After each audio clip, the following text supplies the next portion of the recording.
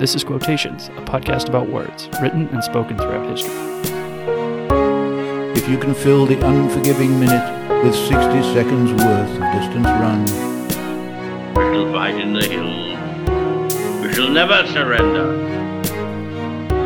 No matter where you're from, your dreams are valid. The pale blue dot, the only home we've ever known. Hello and welcome to Quotations. I'm Matthew Monroe. Here's today's quote. Quote, "When you are old and gray and full of sleep, and nodding by the fire, take down this book and slowly read and dream of the soft look your eyes had once, and of their shadows deep. How many loved your moments of glad grace, and loved your beauty with love false or true? But one man loved the pilgrim soul in you, and loved the sorrow of your changing face. And bending down beside the glowing bars, murmur a little sadly how love fled and paced upon the mountains overhead, and hid his face amid a crowd of stars." End quote. That poem is by William Butler Yeats, and it is entitled When You Are Old. William Butler Yeats was an Irish poet, writer, politician, and also a Nobel laureate. He was born June 13th, 1865 in Dublin, Ireland. He died January 28th, 1939 in Menton, France, at age 73. And if you've come through the American education system or any of the European education systems, I'm sure you've heard of Butler Yeats before. You've doubtlessly heard of some of his poems, some of them entitled The Second Coming, Easter 1916, The Stolen Child, and also Adam's Curse. All of these are easily found online and well worth a few minutes they take to read and to ponder. None of those are particularly long. Yeats, like most poets, creates works that can be challenging.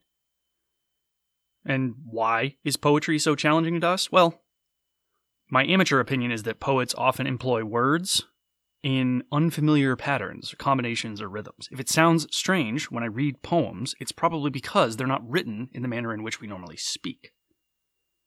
And we all have a standard cadence and rhythm to our speech. People who know you know what you sound like. It's how people are able to, for example, pick up on when you don't sound quite right. Something's off about your rhythm and your cadence. And if you listen to poetry, it's also different. And I think the effect of this is that it breaks us of our natural speech and hearing patterns. And that's frustrating, but it also forces us to slow down and consider deeply the words in order to understand them.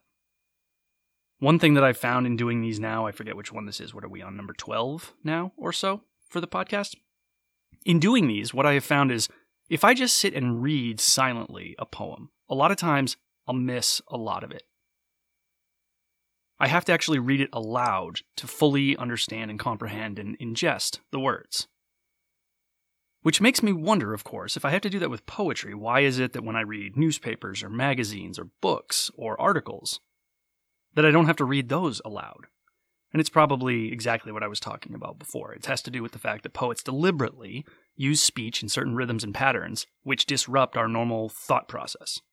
And in so doing, they can reveal deeper truths to us through the forced patience that it takes to actually read them.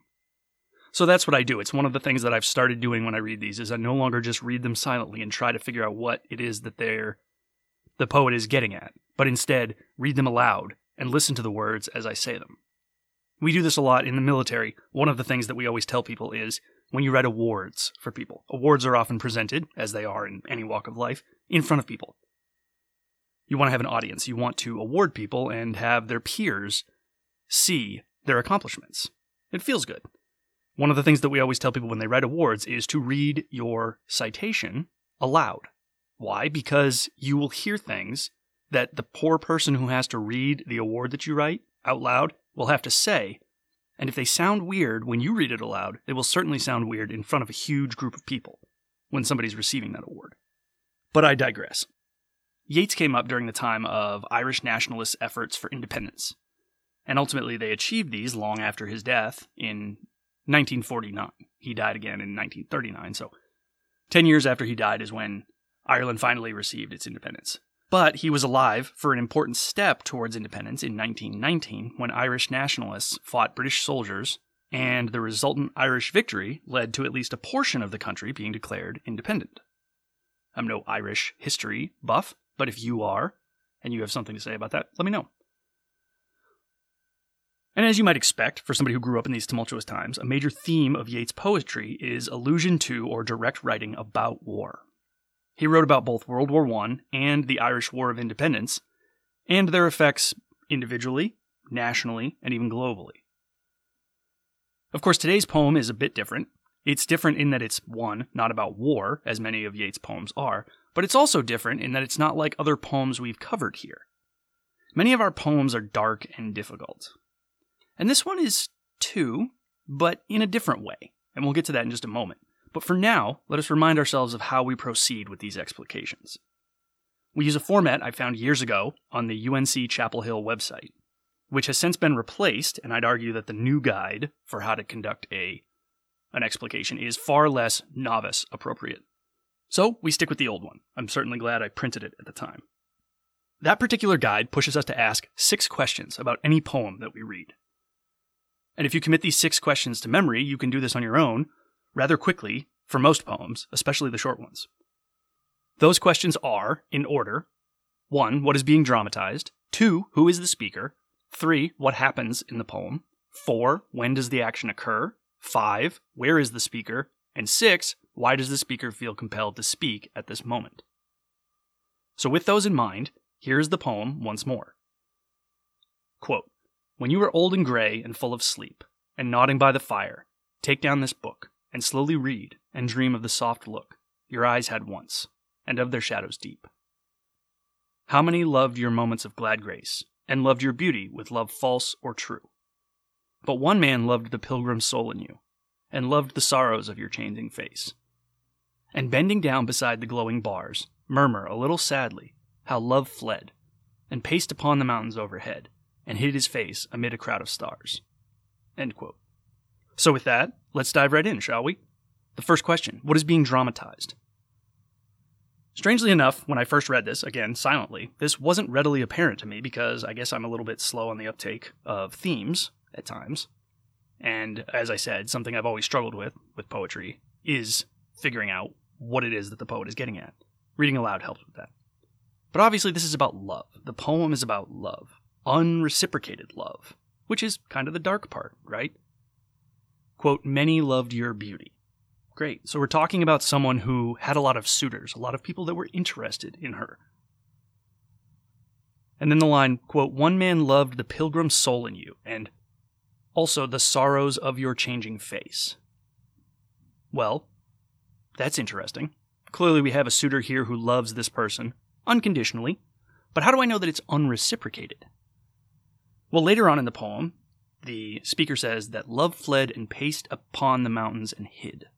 Why would the speaker do that? Or rather, whomever the speaker is speaking about, why would they do that?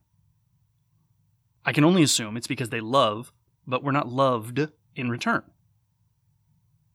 So then the question is, who is the speaker? That's our second question. Well, it very well could be Yeats. There's some speculation that he had an on-again, off-again romantic relationship with a woman named Maud Gonne. It's not speculation if they had a relationship, it's speculation if this poem is about her. The poem happened to be published in 1891, one of his earlier poems. And at that time, when the poem was published, they were in a dying segment of their relationship. So, could it be that Yeats wrote this to Gonne about their relationship? I don't know. It's possible.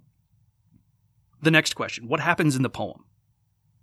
Well, clearly this is a retrospective accounting of a person who loved someone, one of many who loved her, and the speaker is directing her, quote, when she is old, to recall when he loved her, to think about that time.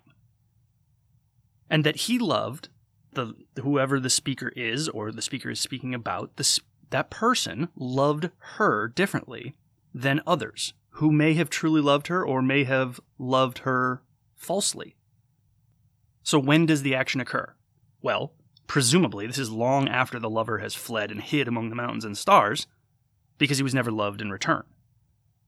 It's interesting, we've talked about punctuation and capitalization in poems before, and in this poem, The entire poem is capitalized as it normally would be, and punctuated as it would normally be. The only odd capitalization is love in the third stanza, when it says, "And bending down beside the glowing bars, murmur a little sadly how love, capital L, fled."